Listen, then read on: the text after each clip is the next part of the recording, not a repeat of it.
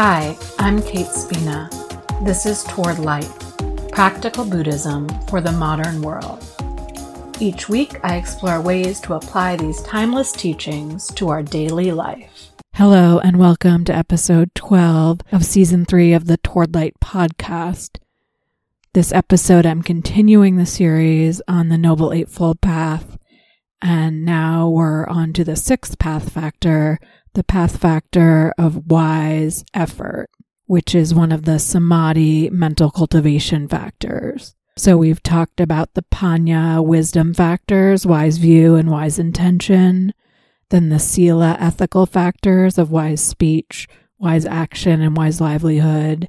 And now we're into the samadhi factors, into our mental cultivation factors, into our meditation practice. Wise effort is something that we practice during our mindfulness practice so that it then can show up in our life.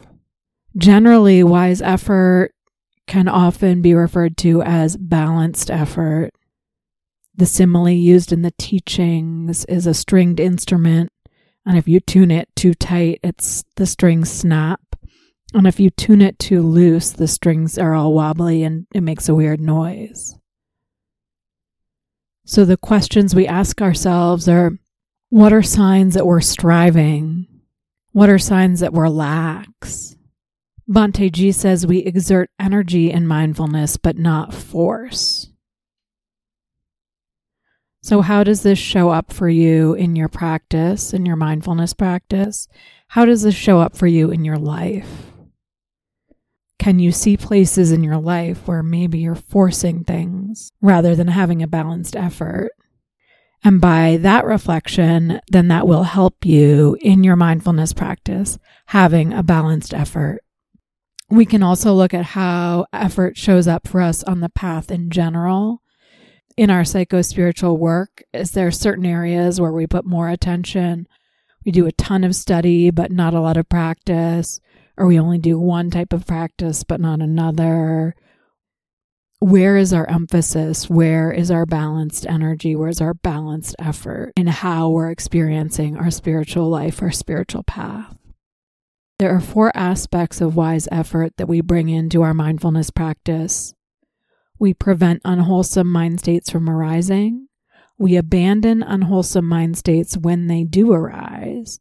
We cultivate wholesome mind states, and we sustain wholesome mind states. So what are the unwholesome mind states? Those are any mind states that come from greed, aversion, and delusion. And wholesome is the opposite, which I call generosity, kindness, and presence. So a balanced effort means that we need to be alert to spot if wholesome or unwholesome mind states are present.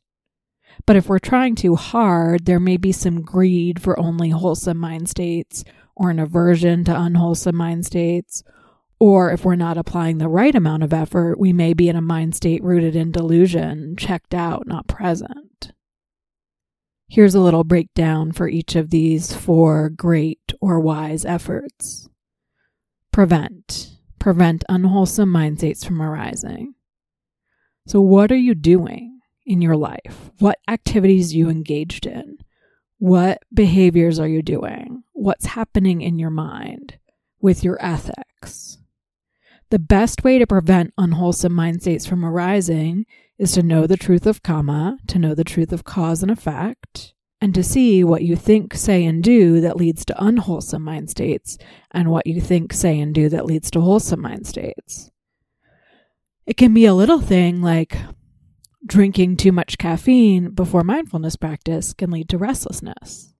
Or it can be a big thing like when I lie, I realize that then there's a lot of anxiety and aversion in my life, and it's harder to be mindful, it's harder to practice. So by establishing wise view, wise intention, wise speech, wise action, wise livelihood, we are working towards preventing unwholesome mind states from arising. But unwholesome mind states do arise. So our second great effort is to abandon them when they do arise. Steve Armstrong says, right effort has nothing to do with judging ourselves. Right effort has to do with finding your own balance. So when you find an unwholesome mind state has arisen, don't get caught up in beating yourself up for that or trying to track why did it arise and what did you do wrong or whatever. Instead, it's okay, unwholesome mind state has arisen. What do I do? How can I abandon it? So we're aware of it. And then there are different strategies to abandon unwholesome mind states. This is from my favorite sutta, the Vitakka Santana Sutta, which is Majjhima Nikaya 20. I did a whole episode on it in season 1, episode 6. But to briefly go through this, we can abandon unwholesome mind states by 1, turning the mind to wholesome thought, the opposite. 2, reflecting on the danger of the unwholesome thought. 3, not giving the thought any attention. 4, lessening the thought or stilling the mind. And 5, in desperate moments, crushing the mind with the mind. So here are some examples of that. A mind state arises, which is a thought about a regret of something that you regret that you did. So the opposite would be to turn it to compassion for the self. Or an unwholesome mind state rooted in anger arises where you're angry at somebody else. And so to use the second strategy, you reflect that holding that anger is only harming you. It's not harming the other person, and it's not serving you. So you see how it's not helping you, so you can abandon it. Or for the third strategy, you're practicing and you want something, and you keep thinking about this thing that you want to go get or buy when your meditation is over. Turn away from it. Turn to the breath. Turn to the body. Don't give that thought any energy. For the fourth strategy, maybe your mind is spinning, you're worried about something that's going to happen in the future. And so you bring in some concentration. You focus on your breathing. You slow down. You notice that your thoughts are out about something that's going to happen 3 months in the future. So you bring it back closer, maybe 2 months, 1 month, a week from today. How about what's happening right now? Is any of this going out in the future going to fix anything? So you calm yourself down and have more distance from it. Or for the fifth strategy, which we only use in, serious situations where our mind is just too much. We're overwhelmed with anger and frustration at the state of the world, and it just feels like so much, and your brain's just going and going and going. In this case, you be super direct with yourself, saying, no, this thought pattern is not useful.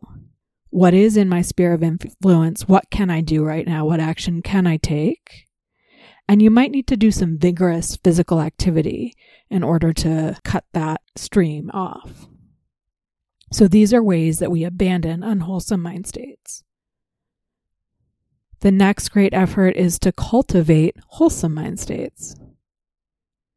The whole path has been leading up to this. We know the truth of karma. We know the truth of cause and effect. We're setting intentions that are letting go. There's goodwill. There's non-harming. We're living in ethical ways. We're practicing wise speech, wise action, and wise livelihood. So this is how we cultivate wholesome mind states, is by living in wholesome ways, by noticing the poisons when they arise and abandoning them when we can. One thing we can do to cultivate wholesome mind states is to set an intention at the beginning of practice of what you're trying to do. Why are you sitting? Why are you sitting down and paying attention to your breath?